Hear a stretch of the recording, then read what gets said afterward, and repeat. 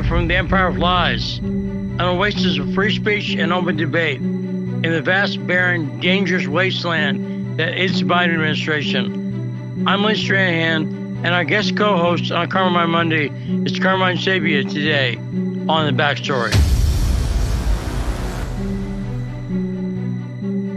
Do we have Carmine on? We do. Hey, Carmine, how are you doing? I'm good, my friend. How are you today? I'm okay. We get some breaking news. You saw that the Proud Boys were charged with sedition? No.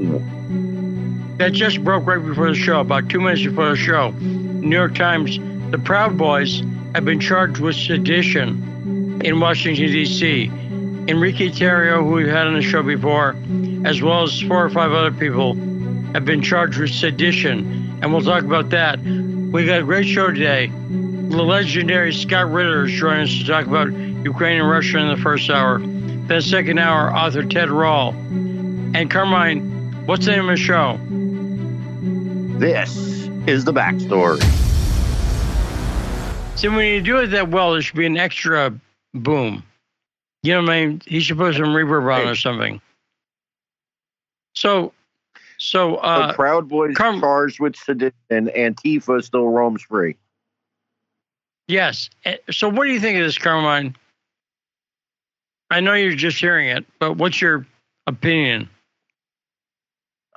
This whole thing is a political witch hunt, has been from the beginning, and it is now. And I'll tell you something, Lee, and it goes into what the hearings this week on Thursday in prime time. You're going to have government hearings on primetime television, and you want to tell me this isn't about politics? This was always about politics. It's about politics, and I'm going to say I think it's dangerous. I think, and anybody who's thinking, well, the Proud Boys, they're kind of fringy or whatever, right?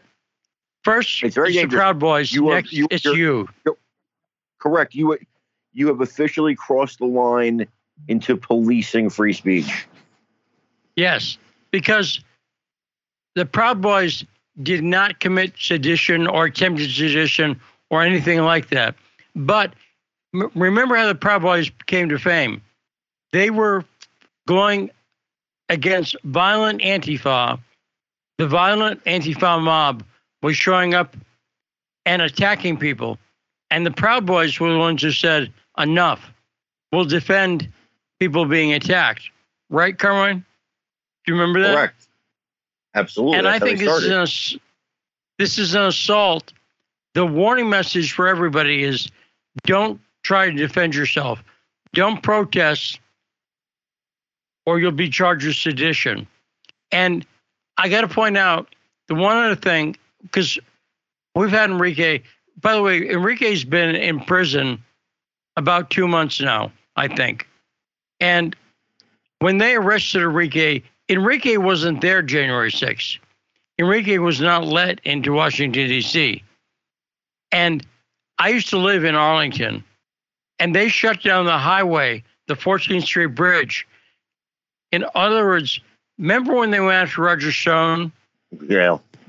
Remember, they didn't say to him, normally on stuff like this, essentially process crimes, they call his lawyer and they say, have Roger turn himself in at 9 o'clock Monday. Correct. Right? Correct. But that's not what they did. Not to say that I know it, but they did it. That's how it's done with the mafia. Right. Usually, I'm trying to make a statement. Like when they arrested Gotti, that was a statement arrest. Usually it's turn yourself in on this date. Right. And not only that, it was a statement arrest that CNN showed up at Roger's door before the raid happened. And then the raid, they came in with long guns. Roger Stone was not a threat to anybody, period. They were behind his house. He's got canals behind his house in Florida with boats, making sure Roger didn't hop out the back. The reason they arrested Enrique on charge of having a shell, he didn't even have ammo. He had an empty shell. But the reason they shut down the freeway is they wanted to make an example of him. Do you agree, Carmine? Yes. So that's the breaking news. And I think it's a very dangerous place we find ourselves in. Let me ask you a question. Have they charged all of the Proud Boys, like everybody? They charged 4 or 5 people. The only name I recognized was Enrique. But I want to see if Gavin McGinnis, I don't know the Proud Boys. And so I don't know who these other guys are. But they didn't charge all of them. They charged specific people with committing sedition. And I hope, do you think they're going to allow a GoFundMe for the Proud Boys? Never. That's my fear too. Is they're going to make it hard to people who want to contribute to the defense. They're going to make it very hard. But now, what are you expecting from these primetime hearings you're talking about, Carmine? I'm expecting an absolute circus. Absolute circus. I'm expecting them to make this, it's going to be a whole thing, bro. It's going to be a whole thing. I get so angry. But they're going to make this. Yeah, they're going to make this a dog and pony show in the beginning of to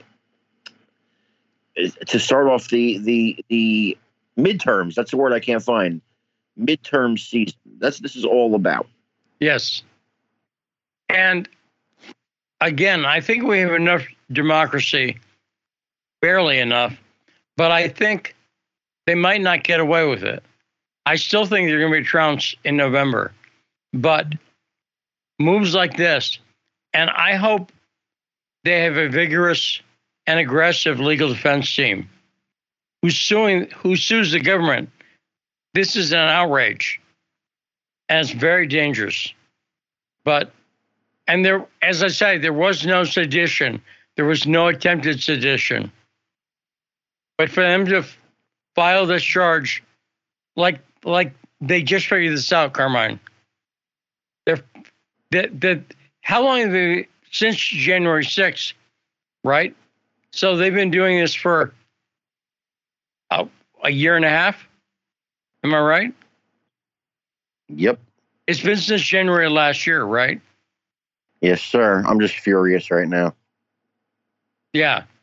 Now, go ahead, talk about that a little bit.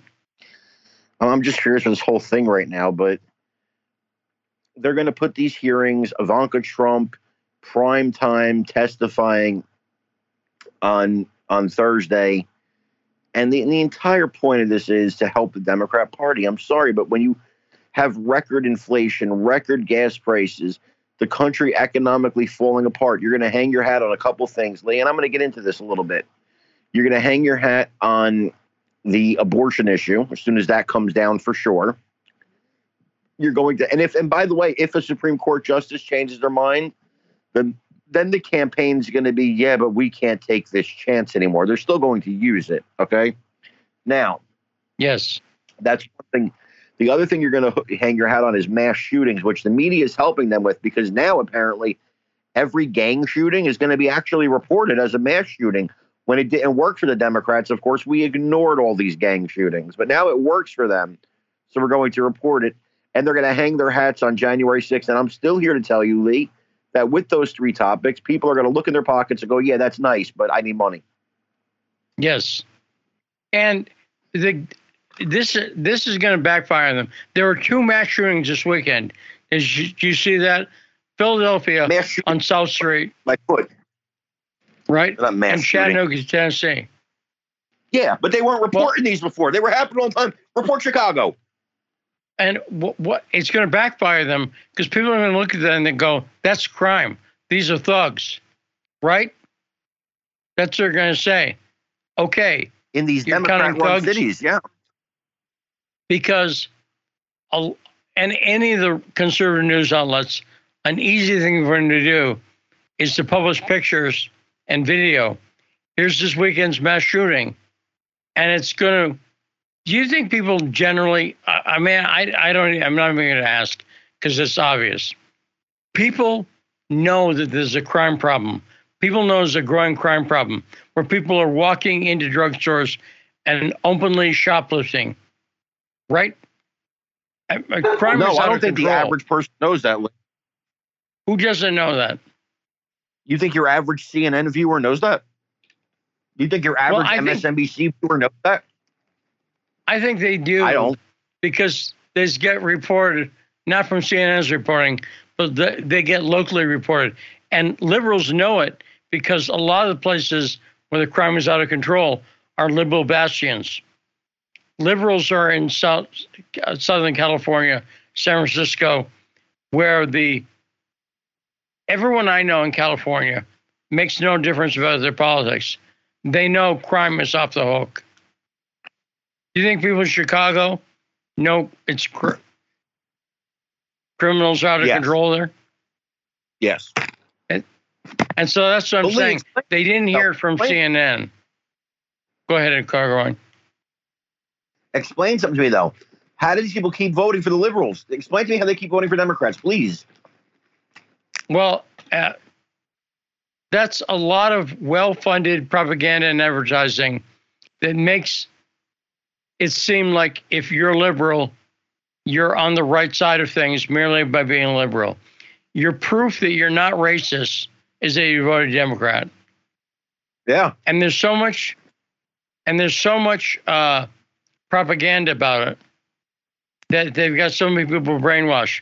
But I'm saying that it's fewer and fewer people.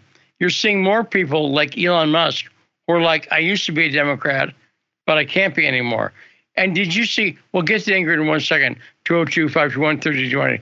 Did you see, speaking of nuts, not on the nature of crime, what happened in Dallas this weekend, Carmine?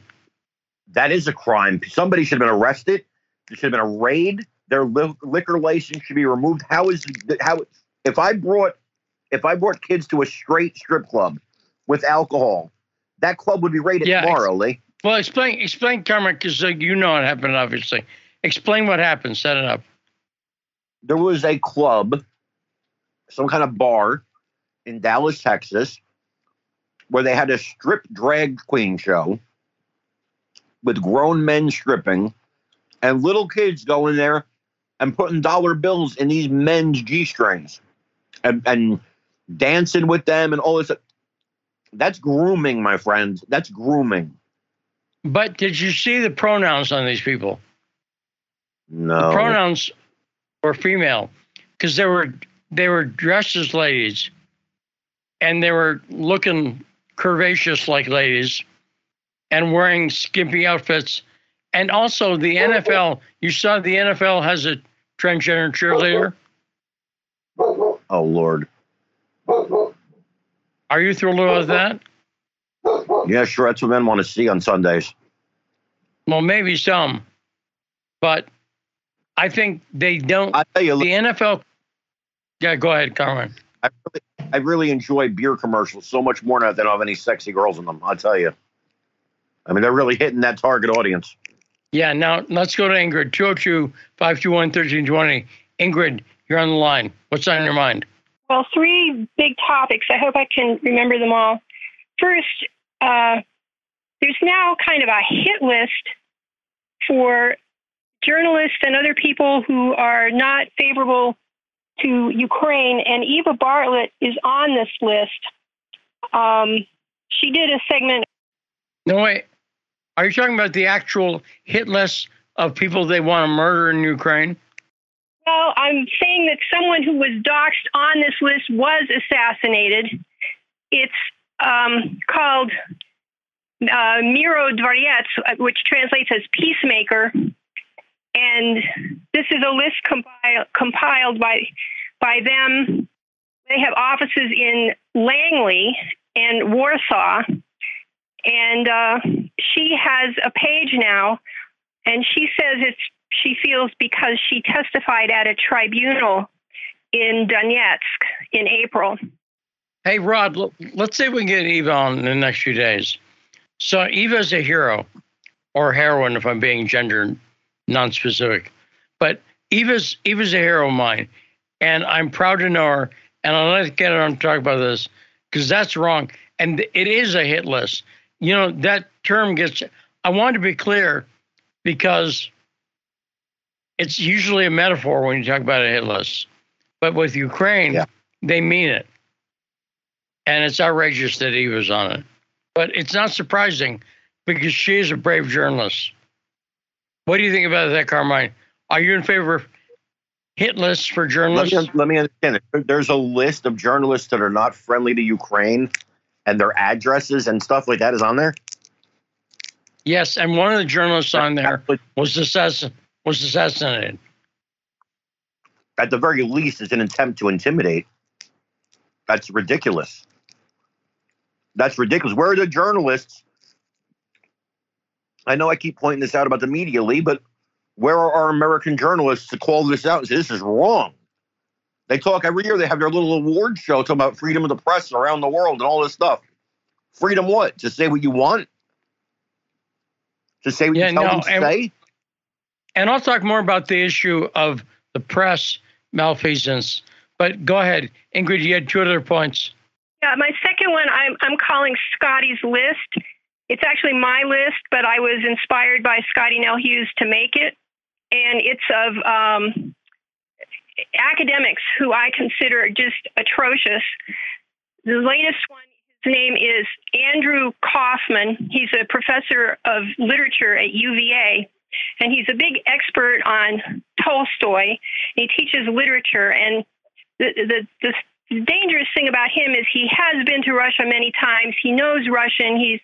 He's got a lot of depth in his field of literature, but he came on C-SPAN and talking about War and Peace, the Tolstoy novel, and he said Putin is the equivalent of Napoleon. And the whole slant, and I must say, I am a big fan of C-SPAN because you hear a lot of events left and right of people speaking unedited in their own words. And but the interviewer, Brian Lamb, who's very high person at C-SPAN, was really encouraging and going along with this anti-Putin garbage. So anyway, my newest addition to Scotty's List is this Andrew Kaufman guy. And then my third point is about Gonzalo Lira. He did a short segment today on, he calls it epistemological, oh God, what's the word? It comes from Vice, something like that. Anyway, you know, this is very original, and he talked about mixed martial arts, an article some philosopher had done on mixed martial arts, and describing how mixed martial arts kind of became the death of all these other little niche martial arts like karate and Aikido and everything, because when these people went up against an actual mixed martial arts person, they just got clobbered. But it's just a very good little video that he did on how people get into their own little world of defining things and looking at things, and the theory does not stand the test of reality. And I would just recommend you look at that. You might have some thoughts on it. So I'll go over my thoughts briefly on that. And thanks for the call. Good call, Ingrid. I saw that Gonzalo Lira did that, and then he's brought up 3 times. I'm not buying it exactly. What I think Gonzalo's done, what I'm not buying, I don't think you need this other term in philosophy to define the fact that people get into their own peer group and that they stop listening to evidence outside their peer group. That's the whole test of time, though, has proven that. Right. I think that's true. What I'm saying is now it doesn't need to be called something else. It's just that happens. You see what I'm saying? Tribalism. It's called tribalism. Right. That's what we call it forever. And this argument he was making a different argument that it's called something else. And that's the part I'm not buying. And also, I'm not buying the way he's acting as though that's the answer to everything. And it's not the answer to everything. Sometimes tribalism plays a fact, but sometimes, for instance, if people like Coca-Cola, is it tribalism or billions spent on advertising? You see what I'm saying? Good question. I'm a big fan of Coca-Cola. Right. And they've spent billions on advertising. And correct. Right. And what Gonzalo's doing there is trying to find one answer. This explains everything. And I don't think that's the case. I think real life is more complex. So I think he's got a broadly good point that he's making. He's describing it to a certain philosophy. But I need to go to Tarif, 202-521-1320 in 1 second. And by the way, Carmine, feel free to vent. When you go off, I get good reviews from the girlfriend. She likes Carmine Mondays. So I think people like it when you go off, Carmine. I'm not going to stop you, certainly. Hi, girlfriend. Thank you. Permission to vent. Tarif, awesome. 202-521-1320. What's on your mind? Thank you, Lee, for taking my call. I have 3 comments. Before I get to them, first I'd like to say free joining signs. The first comment is this. I was listening to Putin and also reading articles about saying that they have a food shortage. It's not a food shortage. What it is, by the U.S. and NATO sanctioning Russia, they drove up the price of wheat and grains on the stock market, was making it more expensive to buy wheat and grains, such as for Africa, Central and South America, and India, Pakistan, and the rest of the world. So if sanctions is released, it cut off, then the price will go back down. And also Russia's not blocking wheat or grain from Ukraine. They're not blocking that. That's basically a NATO psyop trying to say it's Putin's fault for the price of food to go on up. No, it's not. It's the Western fault. My second comment is this.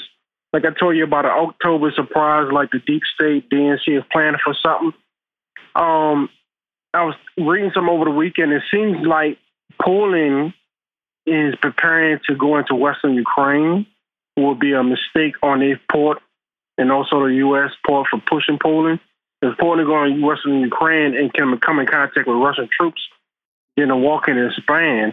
And I'm thinking that might be the October surprise coming up in these next months, that Poland might actually go in Ukraine because they're afraid that Ukraine might collapse. If Ukraine collapsed, that would be millions and millions of people going into Poland, and Poland can't afford that. So this is what people have to do.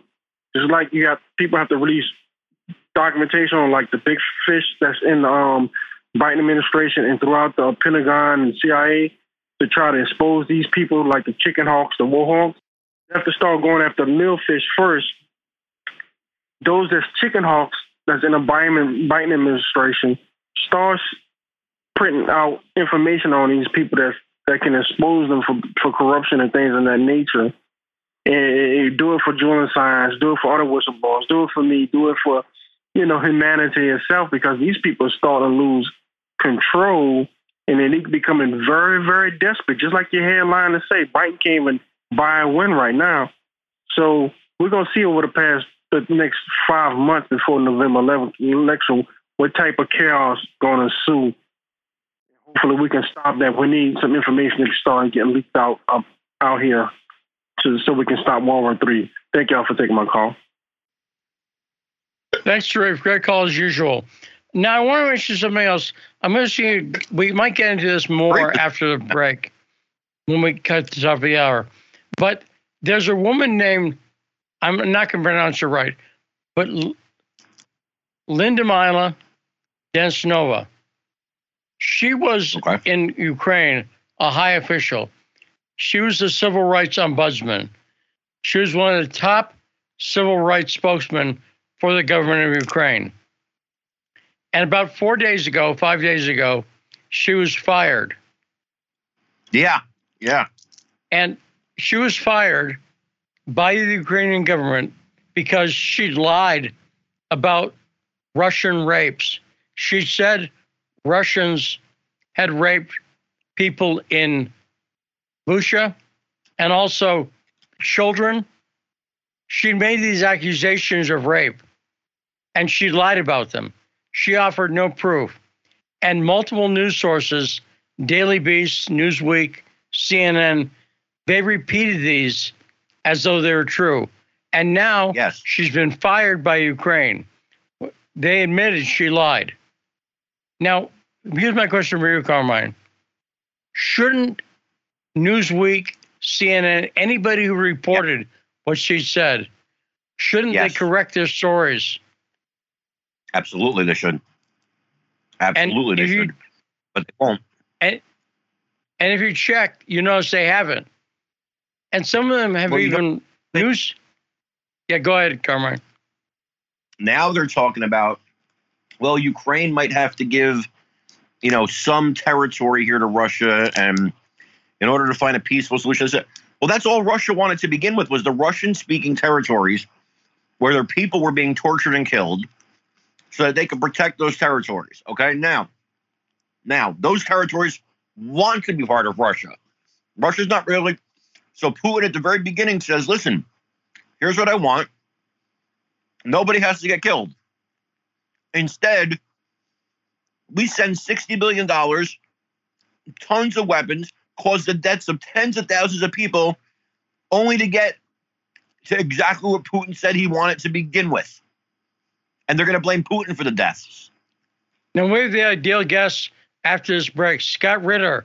We'll talk about this news story, and Carmine's correct.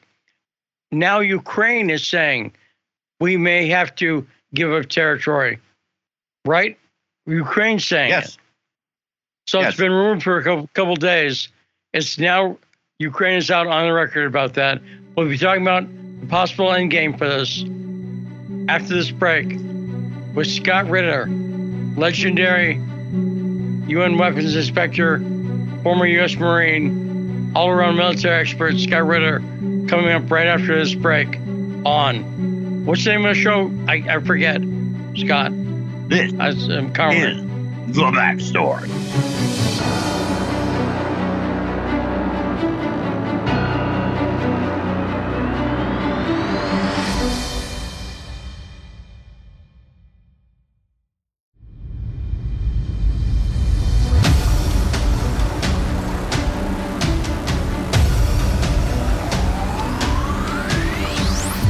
And we're back on The Backstory. 105.5 FM, AM 1390 is where you can find us on a radio dial around Washington, D.C. Joining us right now, legendary UN weapons inspector, former Marine, all-around smart guy, Scott Ritter. Hey, Scott, how you doing? I'm doing great, thanks. Great introduction. I'll take it. Yeah. Well, you know I like you, Scott. And we're always pleased to have you on the show. And this is an important day, I'd say, because for the first time, I've seen Zelensky and Ukraine admit something that's been rumored for a couple of days. And it started really with Henry Kissinger about a week ago. Henry Kissinger, the famous, extremely old foreign policy legend, said Ukraine may have to give up territory. And now Zelensky and Ukraine are saying we may have to give up territory and negotiate an end to this with Russia. So first off, what's your general take on that? And then we'll drill down some points. And I'll ask you eventually what you think Russia will agree to and won't agree to. But Scott, what do you think is the latest development? I mean, it's a logical development based upon reality. Today we had Arestovich, the gentleman who is Zelensky's deputy, admit for the first time, because we've been getting the Western media, Ukraine is counterattacking here, counterattacking there, drove Russians back there, and Arestovich finally admitted that the the cauldron is slamming shut on tens of thousands of Ukrainian soldiers. It'll be worse than Mariupol, and there's nothing Ukraine can do. It'll be a devastating defeat, and that's just the reality of what's happening on the ground. And the longer Ukraine fights, the more devastating this defeat will be. And I think there's a recognition now that this is sort of a culminating point, and it only gets worse from here. There's not any amount of weaponry that can be brought in that can reverse this tide. And the longer the Ukrainians resist, they recognize the inevitability of resistance and the fact that Russia will just take more territory. And so, it's a matter of trying to cut their losses. But we're at the early stages here. One, Russia's just in no mood to eat anything to the Ukrainians. So at the moment when Russia has sacrificed so much to achieve this result, the last thing I believe Russia is going to do is say, yeah, sure, we're going to stop fighting right now and you can cut your losses. I think Russia is going for, everything. And they've said this from the start. We are going to get everything. So it's not just giving up territory. Zelensky's going to have to give up his constitution. Zelensky's going to have to, because the Constitution says that Crimea is theirs. The Constitution makes Stepan Bandera a national hero. The Constitution allows these neo-Nazi political parties to exist. So there's a lot of internal domestic concessions that Ukraine's going to have to make beyond simply giving up territory, that they're not there yet. There's still some hardcore people in Ukraine who will oppose any effort to trade territory for peace. They've been propped up by the belief that the West will provide them these magic weapons that will turn their fate around on the battlefield. So it's an important first step. I have a question for you, and because this is my take. Do you believe that Zelensky, that the Biden administration, that England, that all these people in the West, don't you believe that they knew from the very, very beginning that they were lying when they said Ukraine had a chance? Don't you think they knew this was the inevitable end? I don't know if Zelensky believed that. I have 100% certainty that the United States and Great Britain knew that this was a futile exercise. How do we know this? Because the United States has said this. Lloyd Austin, our esteemed Secretary of Defense, said that our goal isn't to help Ukraine win a victory. Our goal is to kill as many Russians as possible, to weaken Russia. And that's all this has been and however, Ukrainians died damage. Yeah, Carmine, what was that? Say that again. I said, and however many Ukrainians died, they were just collateral damage, and it's disgusting. We all knew Ukraine couldn't beat Russia. We all knew it. We were saying it here on this show from day one. And Putin was he said, look, I don't want to kill anybody. Here's what we want. No, we propped up the kid on the playground and said, you could beat that big guy. And we gave him all the encouragement he needed, and then we laughed as he got his butt kicked. You agree with that, Scott Ritter? I believe that the United States is responsible for the murders of tens of thousands of Ukrainians. And I don't call what is happening there casualties of war. It's murder. And not murder by Russia. It's murder by the United States and Great Britain. We set them up for failure. We breathed false hope and confidence in a conflict that they could never win. We knew they could never win it. Hell, at the very beginning, we said we knew this. And yet we've encouraged them to drag this thing out for the sole purpose of killing Russians. And I hope that disgusts Americans as much as it should. I just remind Americans that, our government targeted a guy named Qasem Soleimani, an Iranian general, who in the 2000s provided support to Iraqi insurgents to resist American occupiers. 500 to 600 Americans were killed, and we've been crying ever since, calling him a murderer. We assassinated him. Well, what the hell do you think the Russians think about us right now? I'm sorry to swear on your air, but I just got angry. I mean, we're talking. How's a good one? You can do that. The FCC allows it. But go ahead, Scott. I mean, what do you think the Russians think of us?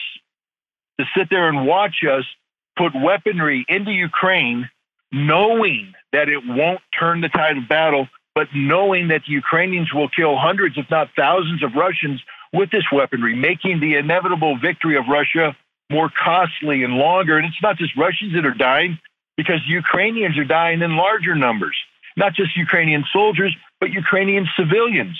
So, no, this is murder. And I would hope someday the American people would wake up and realize what hypocrites we are, and absolutely how morally defective our leadership is. And to be honest, to all you Americans listening out there, you're morally defective too, because we elected these guys. I know people say, I didn't vote for him. I didn't vote for him. The country voted for him. The country has empowered him, and the country is sitting by and doing nothing while he's out there slaughtering Ukrainians just so he can play tough guy. This is Joe Biden, the fake tough guy, making other people pay the price for his big mouth. Now, Scott, you're an expert in weapons, of course, and I want to drill down on something you said. You said no amount of missiles that we send to Ukraine is going to turn us around, but we know now how many missiles they're sending. And this first thing that they're doing, the U.S. is sending 4 of these missile systems. Germany's sending 4, and England's sending 4. So sending, what are they called? What kind of missile systems are they? HIMARS, the highly mobile artillery rocket system. First of all, I take a lot of umbrage with what you just said, Scott. I take a lot of umbrage with what you just said about the Americans and the American people, because the American people have made sacrifices here, Scott. They have made sacrifices. Do you know how many people put a Ukrainian flag in their Twitter bios? I mean, they have sacrificed, my friend. Okay. I apologize. You're right. The American people have sacrificed, just like every American who puts a yellow ribbon on their car because they give a darn about the wounded veterans. They sacrificed too. Now they forgot about it this month because they put a rainbow flag in their profiles. But before that, they had the Ukrainian flag, and that's important because that means things. It's more virtue. But Scott, do you think that my take is the 12 of these missile systems is insulting? It's a joke, right? It's nowhere near anything that could possibly make a difference, right? Oh, no, all the HIMARS will do is kill Russians. If they make it to the front line, these are very lethal weapons. All right. Each HIMARS has a pod of 6 rockets. When they fire these rockets, they're very accurate. And each time they salvo them off, they'll probably kill a dozen or so Russians, wound twice that many. Yeehaw. And then they reload the pod if they're not destroyed immediately by counterfire. Fire it again, and by the time it's all said and done, but before the 4 HIMARS are destroyed, along with the 3 Ukrainian crewmen so that's 12 Ukrainians dead, they'll have killed maybe 150, 200 Russians. That's it. Now, that's not insignificant to the mothers, wives, sisters of those Russians who are dying. And it's also just ridiculous to think that this is going to have any impact on the overall operation. There'll be, some short-lived tactical gains when they punch a small hole in the Russian line. But as soon as the Ukrainians try to exploit that, the rest of the Russians will come in and kill them, as they always do. And this is just an exercise in murderous futility. Murderous futility. Now, Scott, as a student of military strategy, is there something, because you know that area, and I don't really, but I'm hoping to learn from you. The way that Russia is using artillery, is there something, I won't say uniquely, but distinctively Russian about their military strategy with the artillery?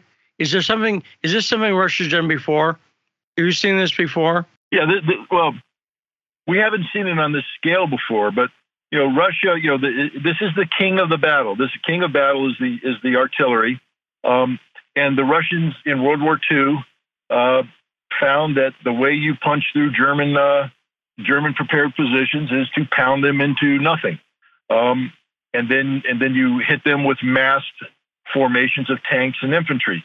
What the Russians have done since then is recognize that because of the lethality of modern weaponry, if you come in with massed armored and infantry, you lose a lot of guys. And, this isn't World War II where the Russians had 12 million men under arms. This is a special military operation with a couple 100,000 guys. So the Russians can't afford to sacrifice, men and materiel.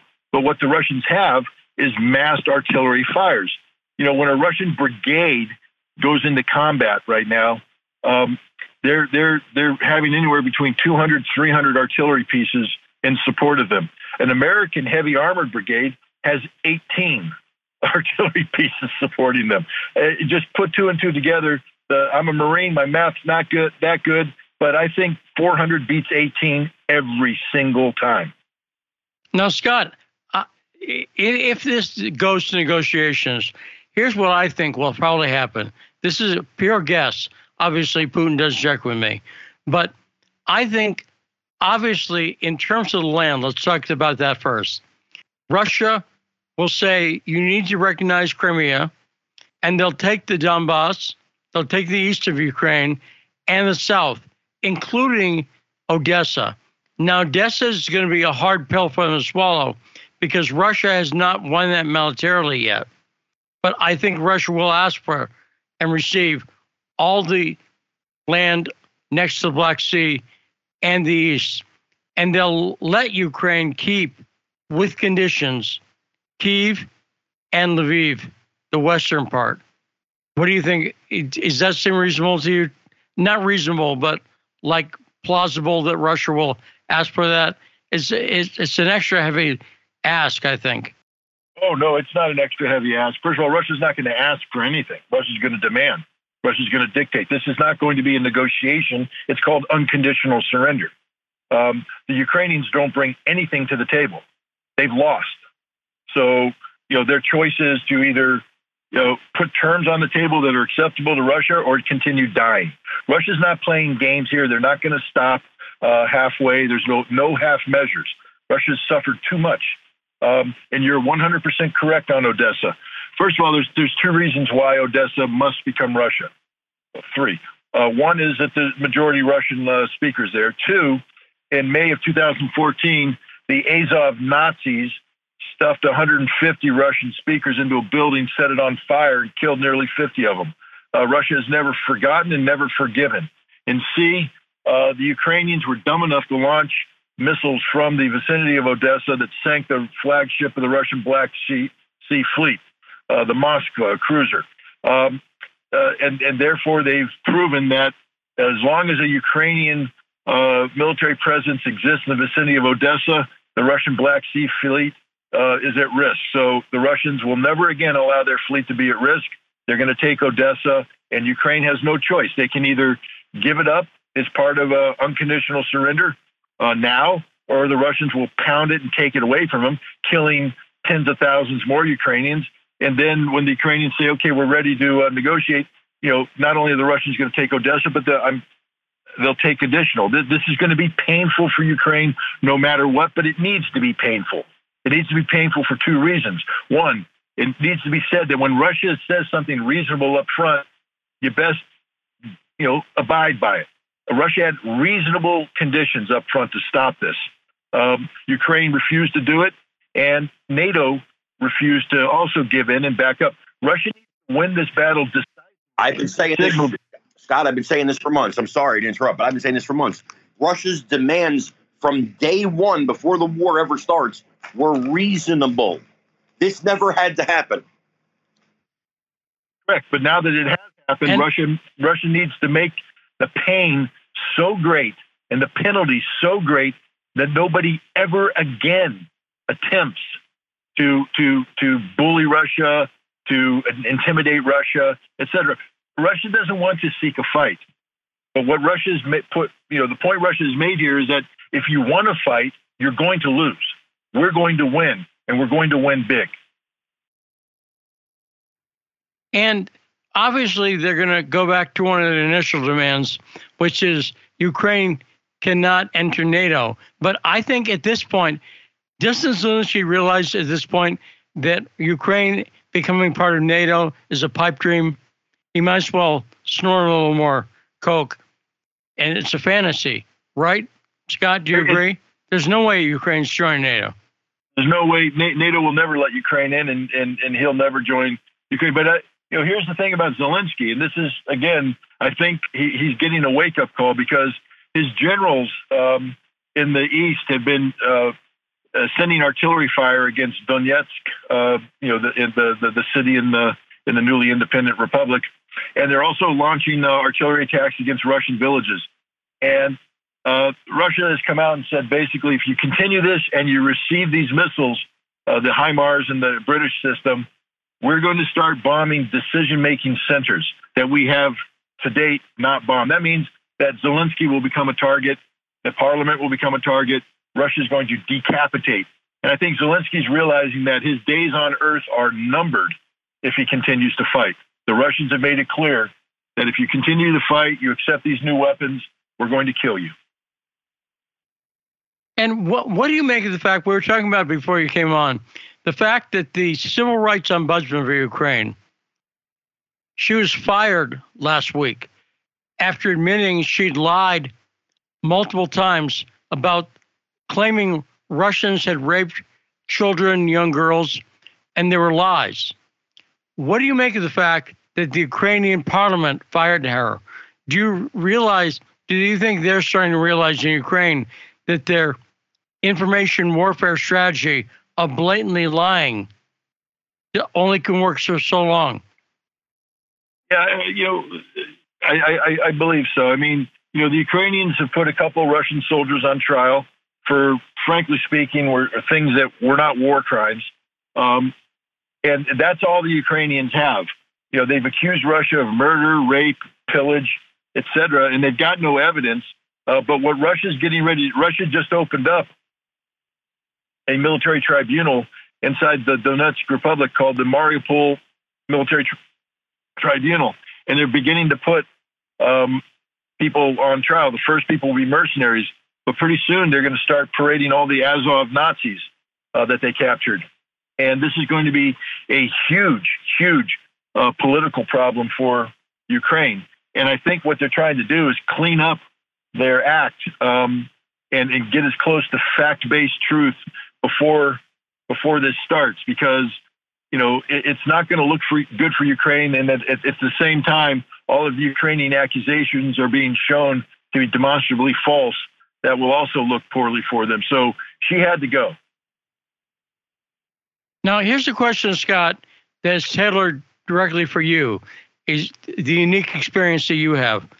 What do you think Russia should learn from the way the United States engaged with Iraq? They can look at that and realize the U.S. has a certain way of dealing with countries we're at war with. What should Ukraine learn from the experience of Iraq, Scott? Well, it's the lesson that every nation should learn from these experiences, that the United States is literally the worst friend in the world, the worst friend. We stand for nothing.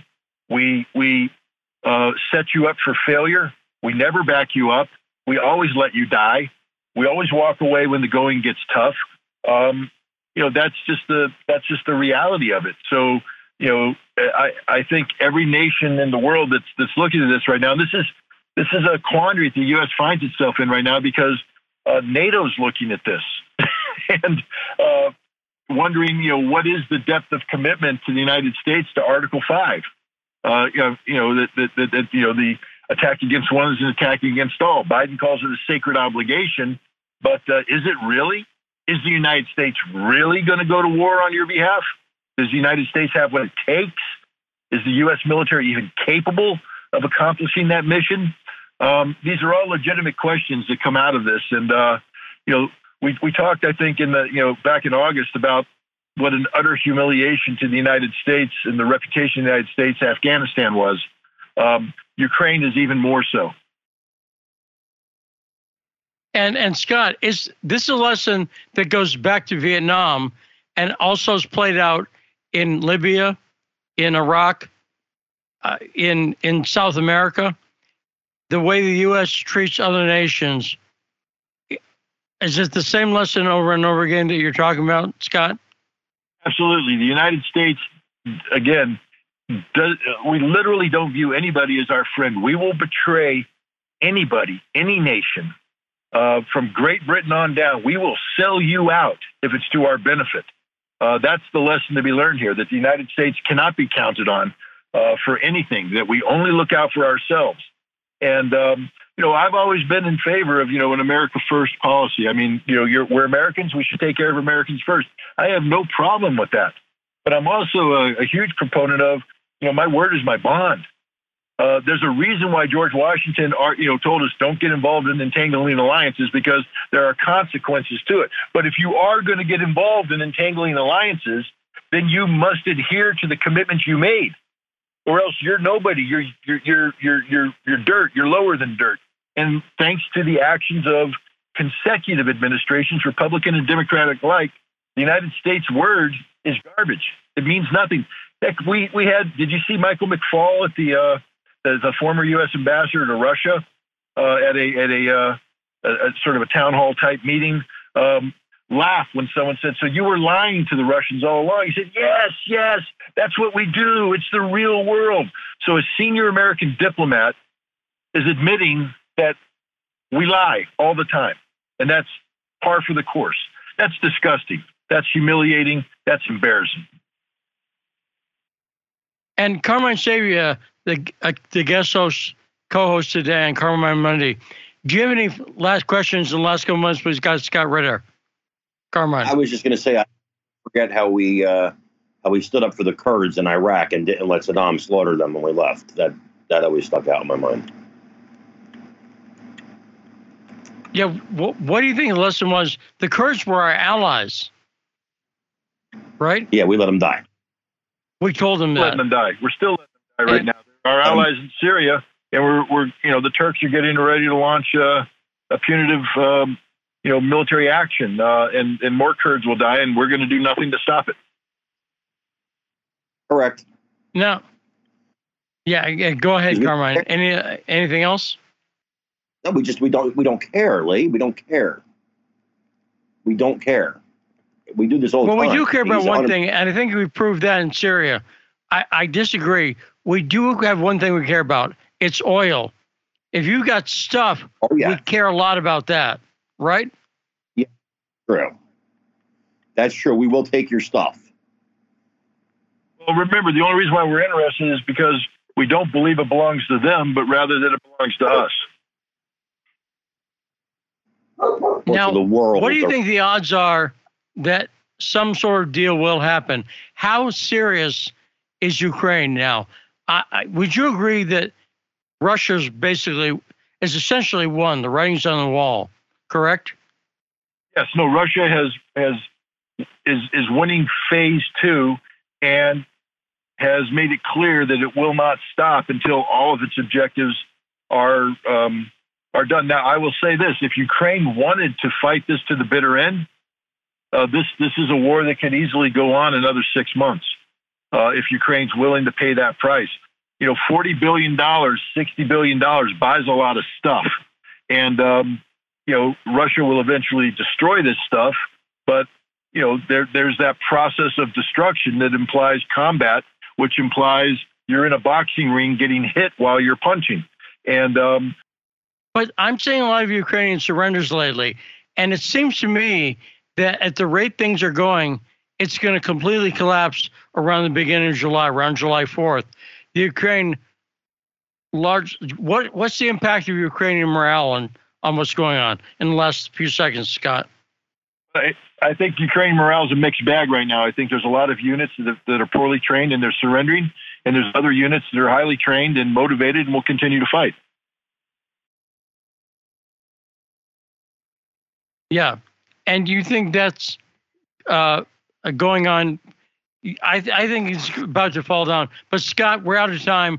Fantastic appearance as usual. Thank you for being on the show, Scott Ritter. Thank you. Thanks for having me. Great appearance by Scott, and a lot of quotable stuff there. I'm here with Carmine Sabia. Actually, I'm nowhere near Carmine, but I'm vocally close to Carmine Sabia on a Carmine Monday on the backstory.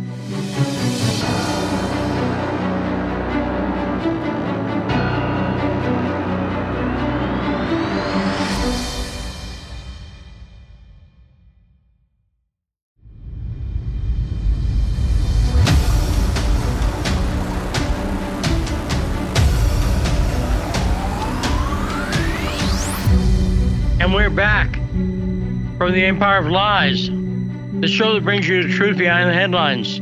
This is a backstory. And as the Carmine Monday, we're joined as guest co-host Carmine Sabia, the great Carmine Sabia, straight out of Newark. How you doing, Carmine? Oh, I'm sorry. I hit the mute button because my dog was barking. I said I'm straight New Jersey Compton, man. Yeah. Yeah, and great appearance by Scott Ritter, right? Dynamite stuff. Absolutely. Great stuff. Sad, though. Scott really knows this stuff, too. Coming up this hour, author Ted Rall, and we're taking your calls, 202-521-1320. Scott Ritter, we're going to have that segment up on SoundCloud later as a separate segment. It was so great. But Carmine, what's the name of the show? This is the backstory. That's right. Now, Carmine, what's on your mind? I'll give you an open mic. What's on your mind? What stood out at you this weekend? Holy crap, that's dangerous. Okay, where do we start? We're finally reporting on mass shootings now that it's beneficial to the Democrats. We didn't really care about it before, but now we do. But I'll tell you, the thing that's really sticking out to me is, Lee, how bad the media in our country has gotten. I'm big into this. I'm a big proponent of the media accountability. And, and by the way, Bayo only barks on the phone with you. I think he doesn't like you. I don't know. But I'll say this, man. Like I said it before. I'll say it again. Having these hearings this week on prime time is abhorrent to me. Abhorrent. Because it is very obvious. Unless you're an idiot, it is very obvious why they're on primetime. Because they're political. This is all about the Democrats have nothing for the midterms. And they need this. They desperately need to play this narrative, man. And what's to me, the biggest example, in your opinion, Carmine, of media malfeasance? What's the biggest area that the media should be reporting on, but they're not? Oh, boy. The crimes of the Biden administration. Tell the truth about Russia and Ukraine. Tell the truth to the people, because the American people, they think, we hate the Ukrainians and we want to see Ukrainians die. And we're, at least for me, I'm not, a Russian puppet or whatever, what have you, even though you're labeled as Russian state media, of course. I take no paycheck from Russia at all. Carmine, no one will believe you, but if they want to not believe you, they'll. But let's make it clear: Russia plays no part in the planning for the show. You can tell when I talk to you, I'm planning a show. Russia plays no part in the content of the show. I have my opinion. I have come on here and said things that are anti-Russian. I have come on here and I have said, here's what I think Putin's doing wrong. And here's why I think he's wrong about this or that. And nobody ever stops me. Nobody ever talks. In fact, I remember asking you, hey, Lee, look, I'm going to say a couple of things that, Russia's not going to like. You're like, well, whatever. And I am pro-Putin. And you know that. And I've never BS'd anybody about it. And Carmine, do you get the impression that I am pro-Putin because I'm pro-Putin or because someone's forcing me? No, you're saying what you believe. Listen, I'm not anti-Putin. I'm not anti-Putin at all. I don't think he's a bad guy, but like every leader, I think that there's room for critique. Things that I think he could have done better. I'm not in his position. I don't have his set of, particulars that, so he knows, obviously more about what's happening than I do. But, I think that every leader makes mistakes. I think he's made some. And, I do wish the war were over. I do very much. Carmine, I'll give an example of what I think is media malfeasance. Do you know what the Bilderberg Group is? Oh, yeah. Forget that. They're never going to world that. Half of them are members, bro. Right. So the Bilderberg Group is a group of some of the most powerful people in the world. Peter Thiel, the billionaire, Eric Schmidt from Google, I believe Klaus Schwab is there. They have these meetings once a year. And this year, it's in Washington, D.C. Now, you'd think some of the most powerful people are having a meeting in Washington. Someone would cover it. CNN, Fox, ABC, someone. Have you seen the complete lack of coverage? Anything. They don't even say, over here behind me are some of the powerful people in the world. They completely ignore its existence. Correct. Think about that. I'm not saying what they should say. They've had to admit some of it. They've had to admit it exists because of Alex Jones. Because when Alex Jones pretty much just discovered them, that was the end of pretending they don't exist. But well, have you been to their website? Whose website? The Bilderberg has a website? Bilderberg has a website. In the modern age, Bilderberg, if anyone denies their existence, and it lists people like Eric Schmidt from Google, a famous Hillary supporter, and Peter Thiel, famous Trump supporter, are both on the steering committee of Bilderberg. That's interesting. That's very interesting. But does the Mafia have a website now? Not a good one. It's in Comic Sans, the font. But I know what they're doing. Someone made them always say they can't refuse. But Bilderberg has a website. You can look it up. Look it up. You'll see it. You'll see it. So it exists. It obviously exists. I find that hilarious that they have a website. Yeah. No, I know. It is pretty funny. And it shows some people who are members, like on the steering committee. Like I mentioned, Thiel, Trump supporter, and Schmidt, Hillary supporter. And that's the way they work. It's people who pretend to be. Yeah, go ahead, Carmine. How come the richest man in the world, Elon Musk, is not a member? I've heard rumors he is involved in some way, but I've not confirmed that. I've seen no evidence. So maybe someone can correct me on that. Owl Killer, for instance, would know about this. But do you think it's suspicious that there's no media coverage of this group of the most powerful people in the world meeting in Washington? I can see why they wouldn't go to some. No, I don't. I don't think it's suspicious because, well, I mean, it depends on your definition of suspicious. I would never have expected them to report on it. I know they're part of it, so why would they report on it? Yeah. Now, we were talking to Scott about the possible end game to some of the Russia stuff. I don't think, and I said this, but I'm going to reiterate this. Russia, I think, will negotiate for this in the same way that they negotiated for the members of the Azov Battalion who were in the catacombs in Mariupol. In other words, they'll let the other side claim it's a negotiation. Russia didn't punish the West for lying and saying that they had, I forget the word they used. It's a beginning with an E. It's not escaped, but I forget the word they used. Rod, do you remember? We know they surrendered, but they said evacuated. That's what it was. They said they evacuated. So there's no doubt Ukraine is going to say this is a negotiation. But I think obviously Russia's going to set the terms. Right? Yes. Do you agree, Scott? I mean, Rod?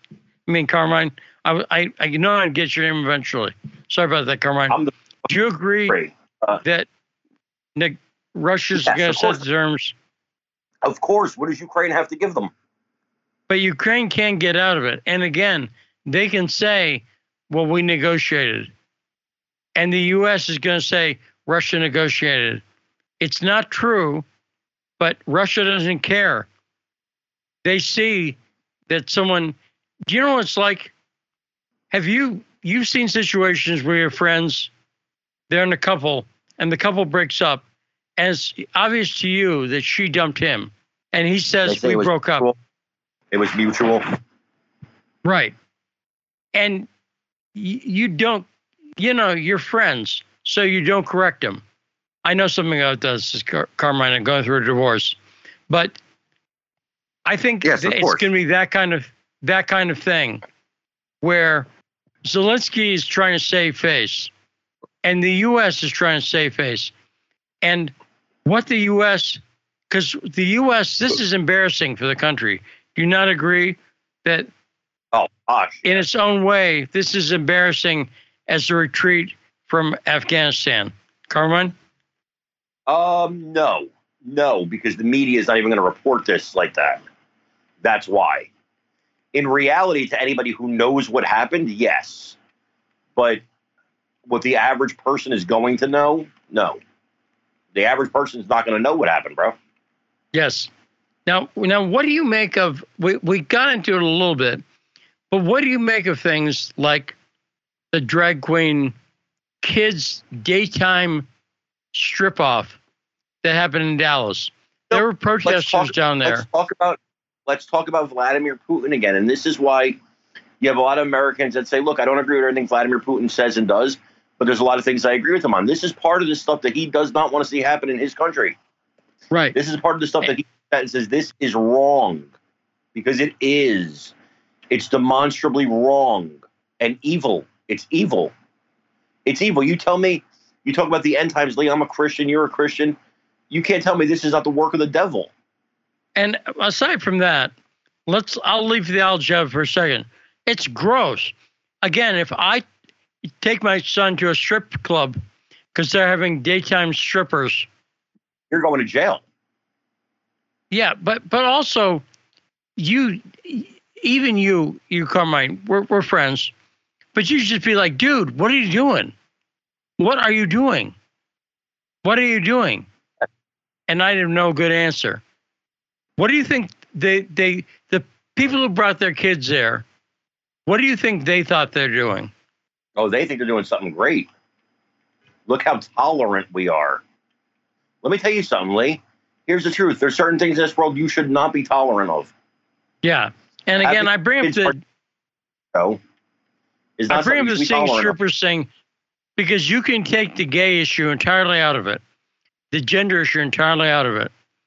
Bringing kids to a daytime strip club would be gross and probably illegal, right?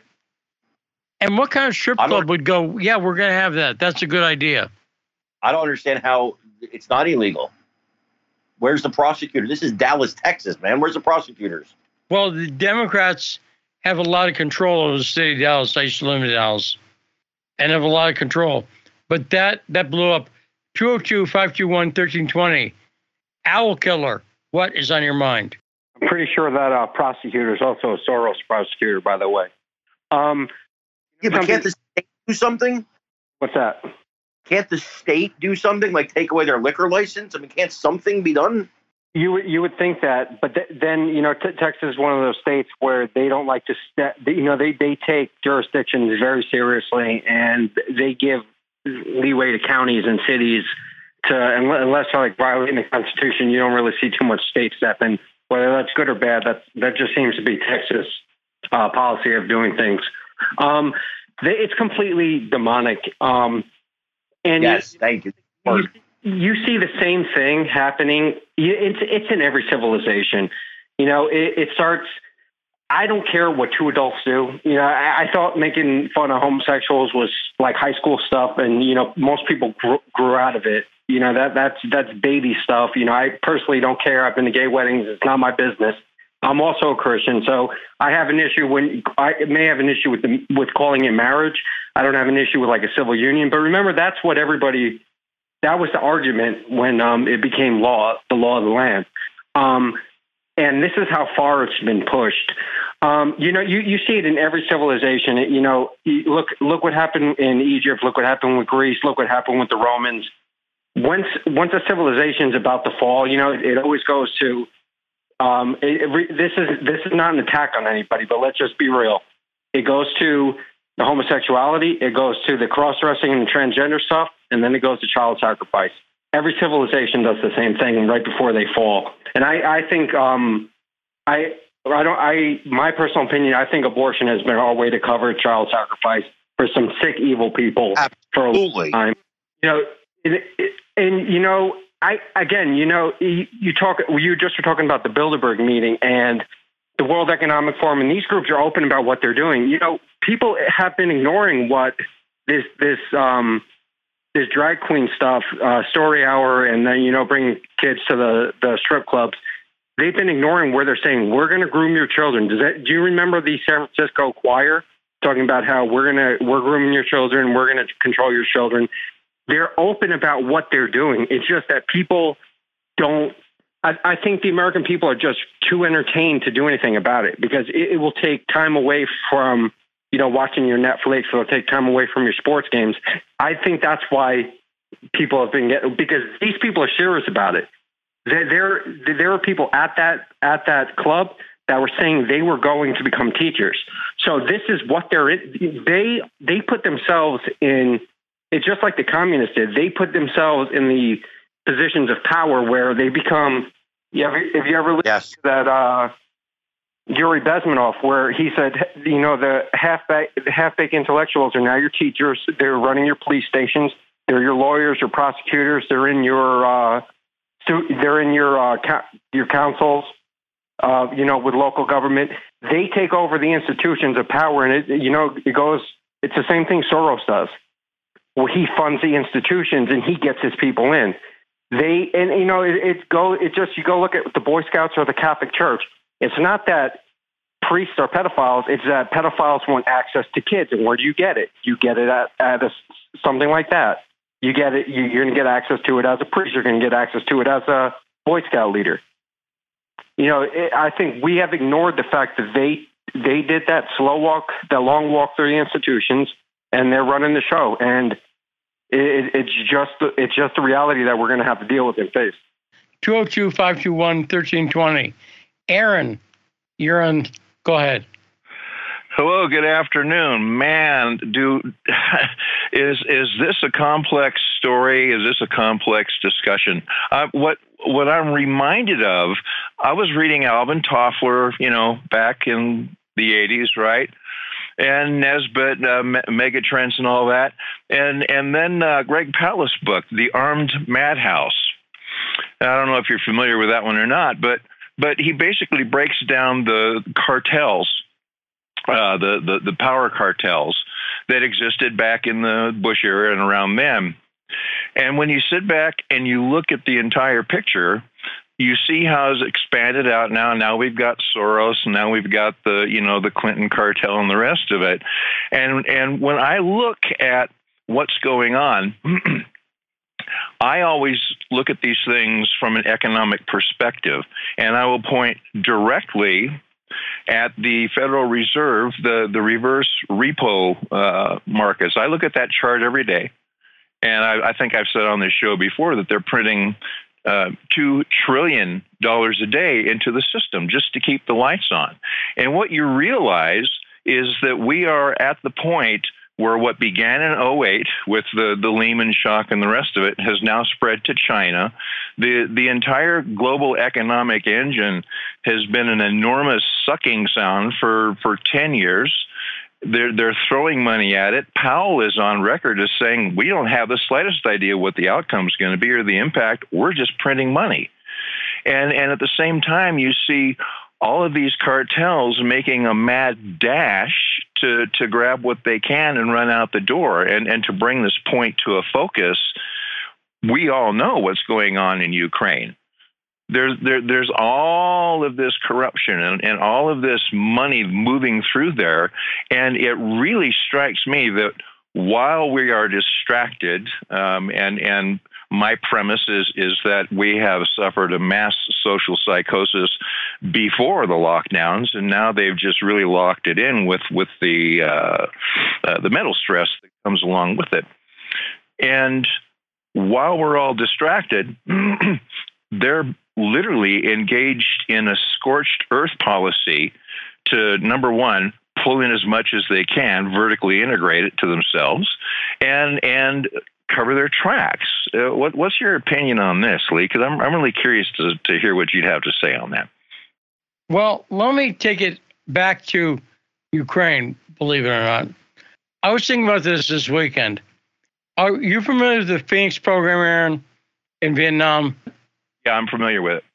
Okay, so the Phoenix program was a program where the CIA trained Vietnamese in interrogation techniques and other things. And they did it because in Vietnam, they let them deal drugs. It was essentially a huge boon for organized crime.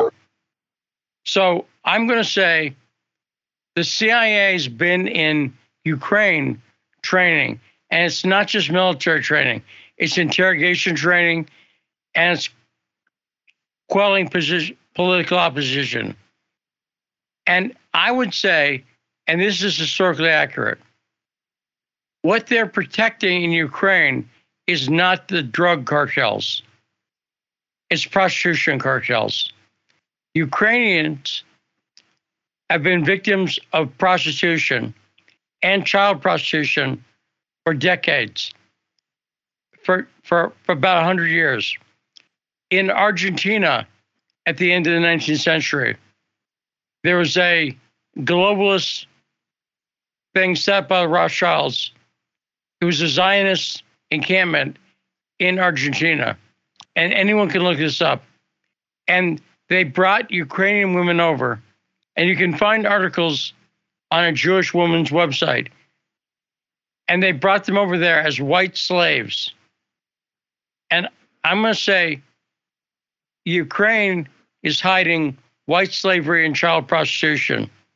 And the CIA, that's the organized crime bit that they're hiding. Does that make sense, Aaron? Absolutely. I look at this through the perspective of what Eisenhower said when he left office, that we had to watch out for these people because they were going to run away and take control of everything. And when you look at all of the moving parts, and I have the benefit of having studied this since probably the 70s, and I can see a lot of data moving through this entire thing at the same time. And what you're talking about, I still remember the ads for Russian wives, Ukrainian wives, right?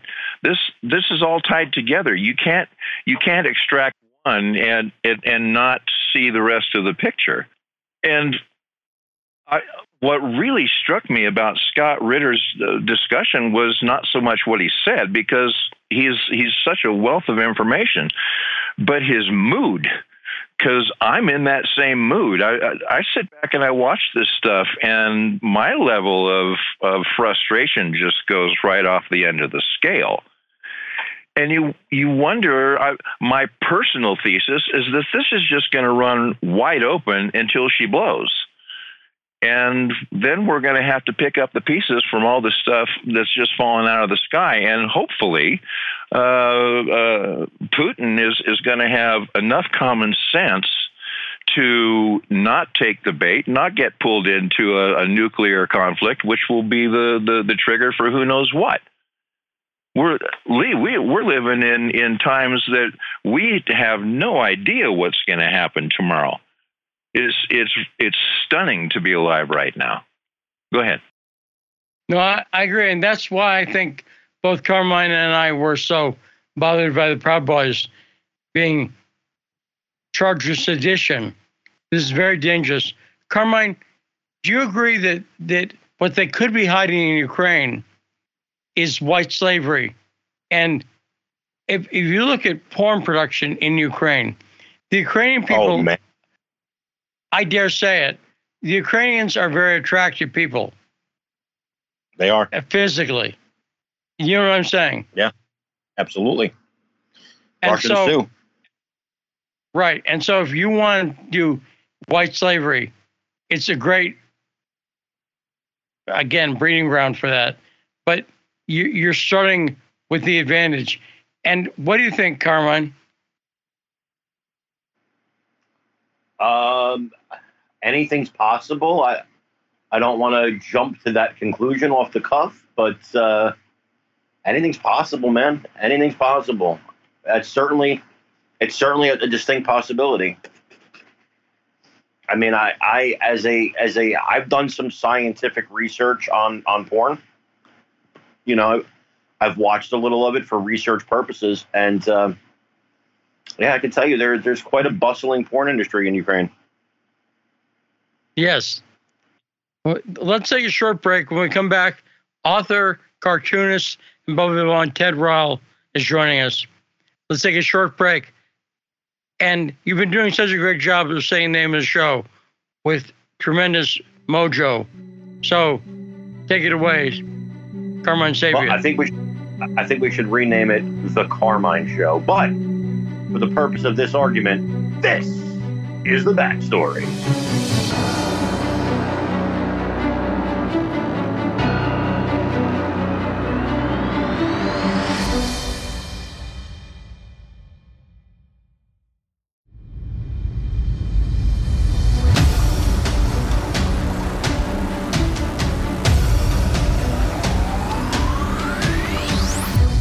And we're back in the backstory and on 105.5 FM, AM 1390.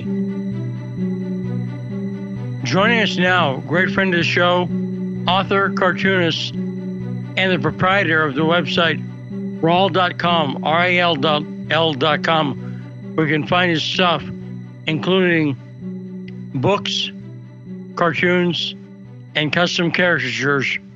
Ted Rall. How you doing, Ted? I'm okay, Lee. How are you doing? Doing great.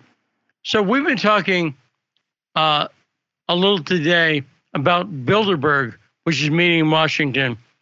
But we've been talking for a while about these unelected groups, such as the World Economic Forum, Klaus Schwab's World Economic Forum that meets in Davos, Switzerland.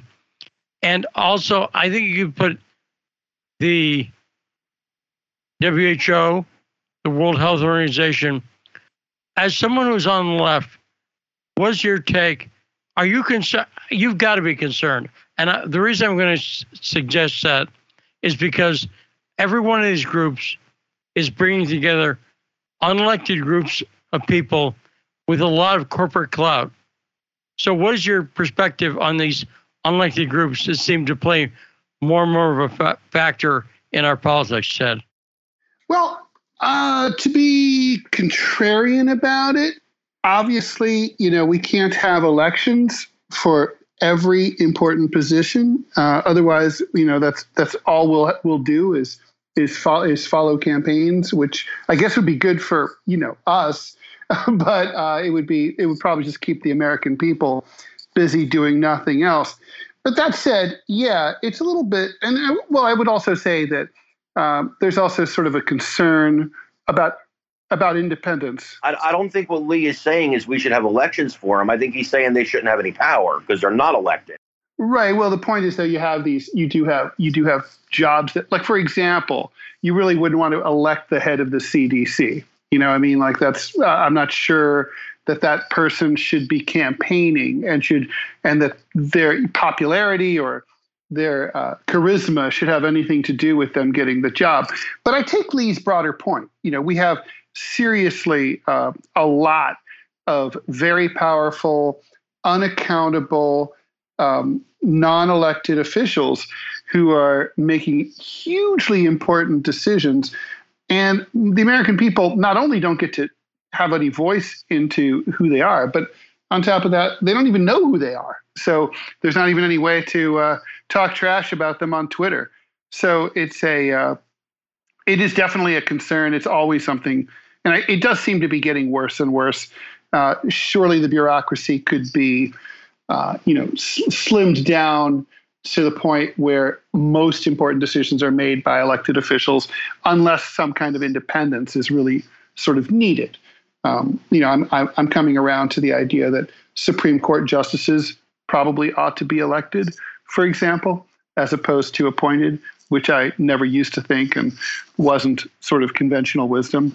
But, it's definitely one of those things that we should always be bearing in mind. that in a democracy, even in a representative democracy, people need to be accountable. And Ted, but justices, you're gonna have such a slanted Supreme Court at that point, and if they have to campaign for their job, I think you're getting to a point where then you're making the reason they're not elected to begin with is because you don't want them making decisions based on political expediency. That's why they get a lifetime appointment. So once you, for example, there are times where Sotomayor, Kagan have gone against the liberals. There are times that conservatives go against the conservatives. They won't be able to do that if you elect them. And just last week, there was a ruling where Kagan was on the side of some of the conservatives, and then you had Kavanaugh and Barrett on the side of some of the liberals. And it's a mixed bag. I don't think, everybody thinks they're so political.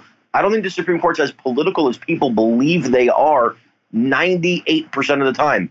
It's the big attention-grabbing cases where you say, they're political. But I think when you start saying it should be an elected office, you're creating a recipe for them to absolutely act in the best interest of politics and not the American people. I think I think it's not one of those cases where you can, where I would say, look, I'm 100% sure that this is the way we should go. It's just more the direction that I'm leaning now. I think your argument is very strong, and there's a lot to be said for it. I just don't, I think that more often than not, though, politics are still a big part of the court. And, you think about like really glaring examples like Bush v. Gore. There's a lot of party line votes on the Supreme Court. In terms of the tilt is pretty extreme right now. In the past, it's been extreme the other way. These problems, I think the problems you bring up kind of can occur either way. And, certainly politically, judges who are more political. I mean, it's just like you just can't keep politics out of politics. I mean, the fact is the law is political.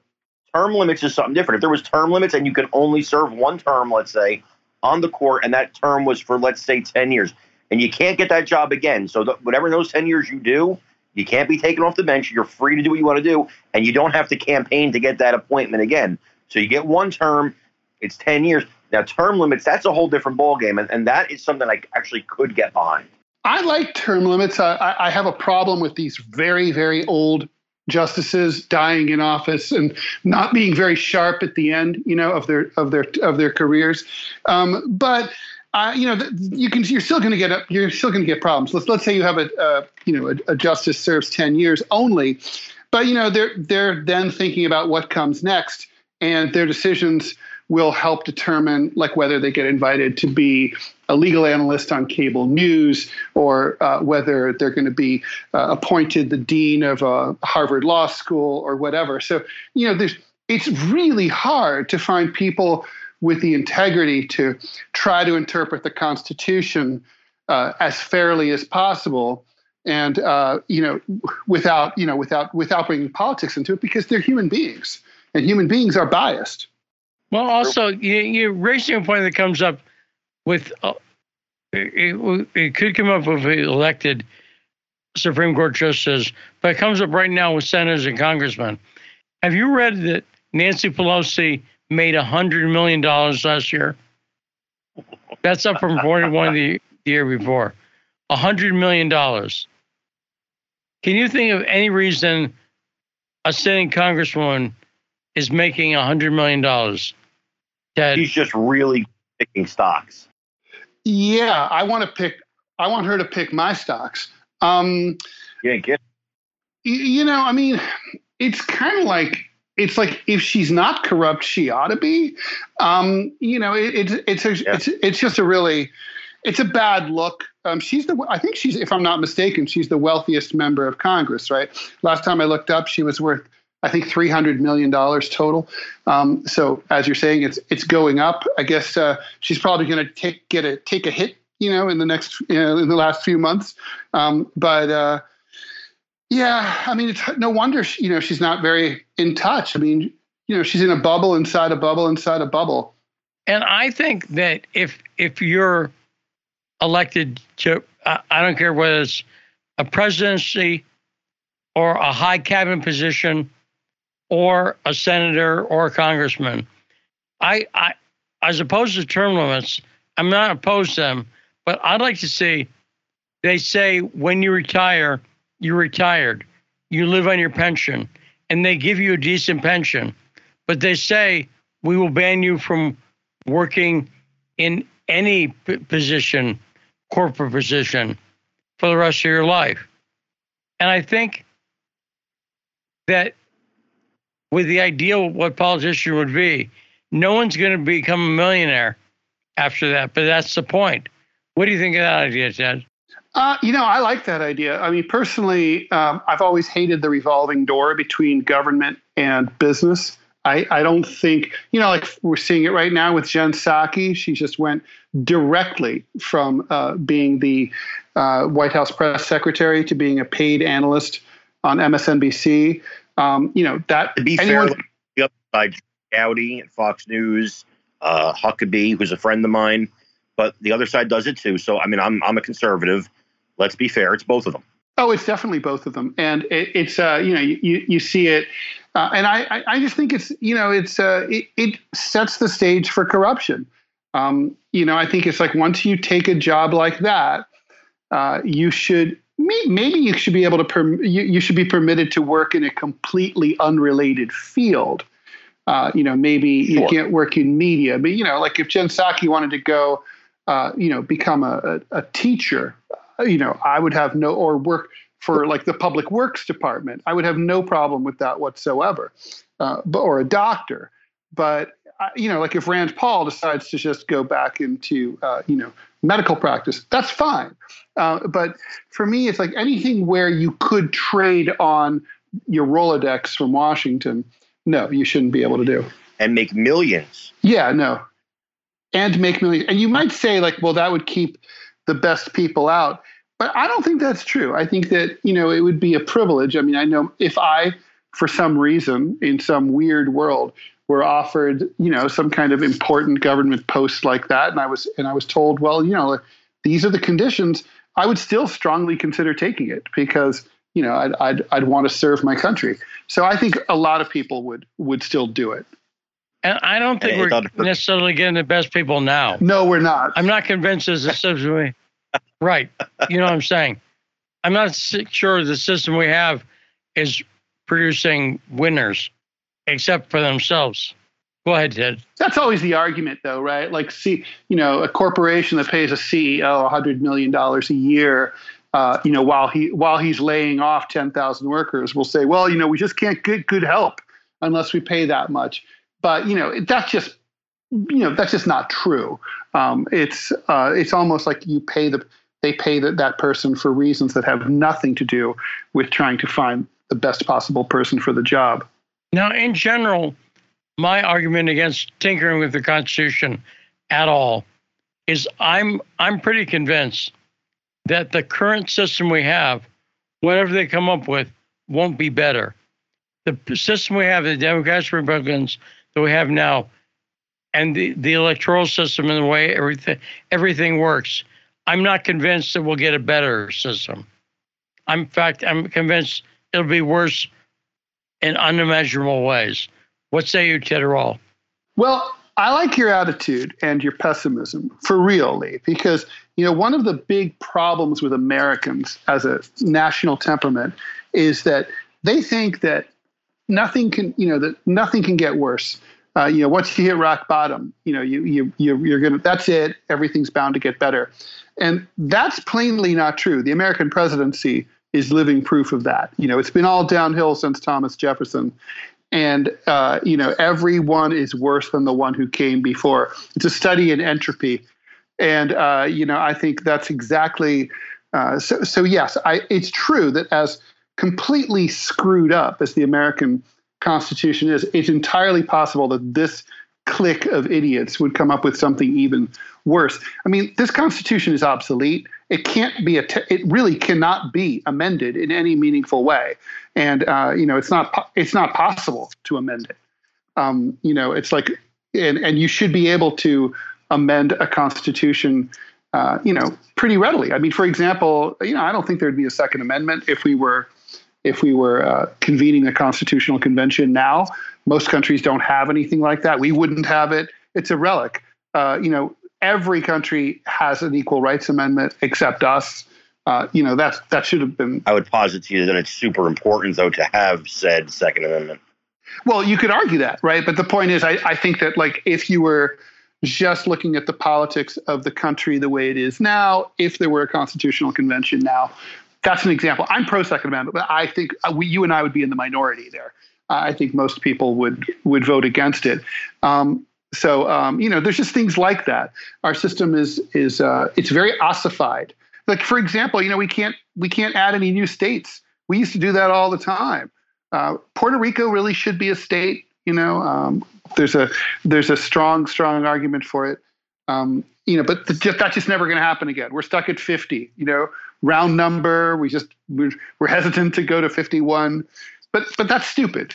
And I'm going to agree with you on Puerto Rico. I don't know how you feel about D.C., but I think D.C. absolutely should not be a state. Yeah, I understand why D.C. is not a state. It's a problem for the people who live there and don't have full representation. But it's not a big problem, and I totally understand the counter argument. But I think there's D.C. is debatable. I don't think Puerto Rico is very debatable. I agree. Well, I agree. Well, I'll tell you a wacky idea I've had, and I really mean this, having lived around D.C. for a few years. I convinced this. I think also when you get elected, I think if you could keep D.C. being what it is, the center of government, and you say when you get elected to D.C., you're going to live in a dorm. All congressmen, you won't live in a nice apartment or a nice house in Arlington or Alexandria or in Silver Springs. You live in a dorm with all the other senators. And that way they have a place to live, and you make it fine. But make D.C. the center of government. Don't make it a place for citizens. Make it a place that's focused on the business of government. And Ted, what do you think of that wackiness? Well, it doesn't go quite as far as something that I have long promoted, which is that the members of Congress and the Senate should receive compensation that is equal to the lowest compensation of any American citizen who works full time. So if the lowest paid worker gets $7.25 an hour for 40 hours a week, and no paid vacation and no health care, then that's what Congress should get. I bet we would see a far improved national health care system, similar to what we had in Europe. I bet we would see a higher minimum wage just like that. I'm sure we would see a European-style vacation plan that suddenly magically got instituted for the country. They shouldn't be living large. Those people should be living the way the worst among us are living, so that they feel it, so that they understand the problem. Okay, I'll keep going on this wacky tangent we're on here, but because I've got more, and I've even got a name for it. When you take the oath of office to any Congress position, presidential cabinet, whatever, they attach a body cam to you that is not turned off, a 24/7 body cam that's streaming to the internet. So at any point you can see what Jerry Nadler is saying. And they've figured out so they can go potty and take showers. And I've got a name for it, the public eye. Think about that. So you say, as soon as you're elected and take the oath of office, you're in the public eye. What say you, Ted? Lee, I've suffered enough in my life, and I don't know if I want to see Gerald Nadler taking a shower. I think that is a bipartisan position. But in all seriousness, what I do think is that there should not be any private or non-public or non-streamed meetings on Capitol Hill unless they involve national security. If a congressman's having a meeting in his or her office, that should be live streamed. If even if it's with a constituent or it's, Nancy Pelosi pops into Nadler's office to talk about something. After all, these are public officials. They're discussing the people's business. They shouldn't have closed door committee hearings unless it involves classified information. Anything that's non-classified is by definition the people's business. No, see, I agree with that completely. And I was thinking about that, but realizing what they'll do is they'll just do their business at the Four Seasons in the morning or on a street corner surreptitiously. So that's why I say you have to have body cams on 24/7 and just tell Jerry Nadler not to look down. You can forbid that. And you'll know at least if he's spending 2 hours in the shower and you wonder what he's up to. But so I think we're in agreement here, Ted. Yeah, no, I think it's about accountability. I mean, it might sound like an outlandish idea, but these guys, if they get caught having a private meeting at the Four Seasons, they should be impeached. That should just not be permitted. They can go out for a private meeting, with their family or whatever, but not with anything involving government business. No meetings with lobbyists. No Democratic or Republican Party caucus meetings, no campaign meetings. They are public employees. They serve us. They're on our clock. I mean, in the same way that everybody who's listening, who's ever had a job, has been accountable to their boss, members of Congress should be accountable to their boss, and that's us. And Carmine, what say you? I sit here kind of shocked that I'm sitting here agreeing with every word a liberal's saying. So, but it goes back. I will defend Ted. Ted's no liberal, right, Ted? That's true. I'm a leftist. I'm a leftist. Yeah, I think most liberals would disagree with me. They're big fans of the security state and special prerogatives for privileged, powerful people. What happened to the liberals liberals used to fight for things like free speech and stay out of wars, and now they're like, yes, yay, the establishment. It's so weird. If there was ever a party switch, it switched on the issues of free speech and government control big time. Because it used to be the Republicans and the conservative movement that were like, more government control. And now we're like, get out of our lives. And the Democrats and the liberals are like, more government control. And we're like, what happened? Yeah, we're in the middle of a realignment that feels a lot like the opposite of the 1928 to 1932 realignment, where the Republicans and Democrats kind of switched places. It does feel like that's happening again. And it's just like happened in 1928. There's a lot of reasons for it, I think, and some of which, I don't know what they are. But you can definitely observe that it is happening. It's weird as hell, but yeah, there's no denying it. And Carmine, what I'm not saying on the right is I'm not saying someone on the right who's explicitly taking on the care of the workers, they're doing it implicitly, but they're not, for instance, you know what I'm saying? Ted, what would you do? Now, I know this is bizarre, but you're a creative person, Ted. If you were advising the Republicans how to appeal to leftists, what would you tell them to do? I think probably the one thing that is the top thing, not one thing, the top thing that is a turnoff to the real left, like progressives, who might be amenable to voting Republicans, is sort of the race baiting, that kind of stuff that you'll see come out of the GOP. If you could really convince progressives that misogyny and like race baiting is all kind of like in the past, that it's no longer a party of just rich white, lobbyist fed dudes. And it was a party that was truly inclusive, and that, I'll tell you, and that this is tied to it. If they had a poverty plan, if the GOP could come up with something that said, we recognize that capitalism fails some people, and we don't want to encourage laziness, but if you fall down, like you're sleeping on the street, you're a drug addict, you lost your job, whatever, we have an actual plan, an actual government plan that will help you help yourself pick yourself up, not just like, hey, the magic of the marketplace, hey, hope, just work harder, you be you, sort of laissez-faire. I think those two things would put a major dent in that project if the GOP wanted to do that. I think they would need to seem like they cared about the poor and that they weren't racists.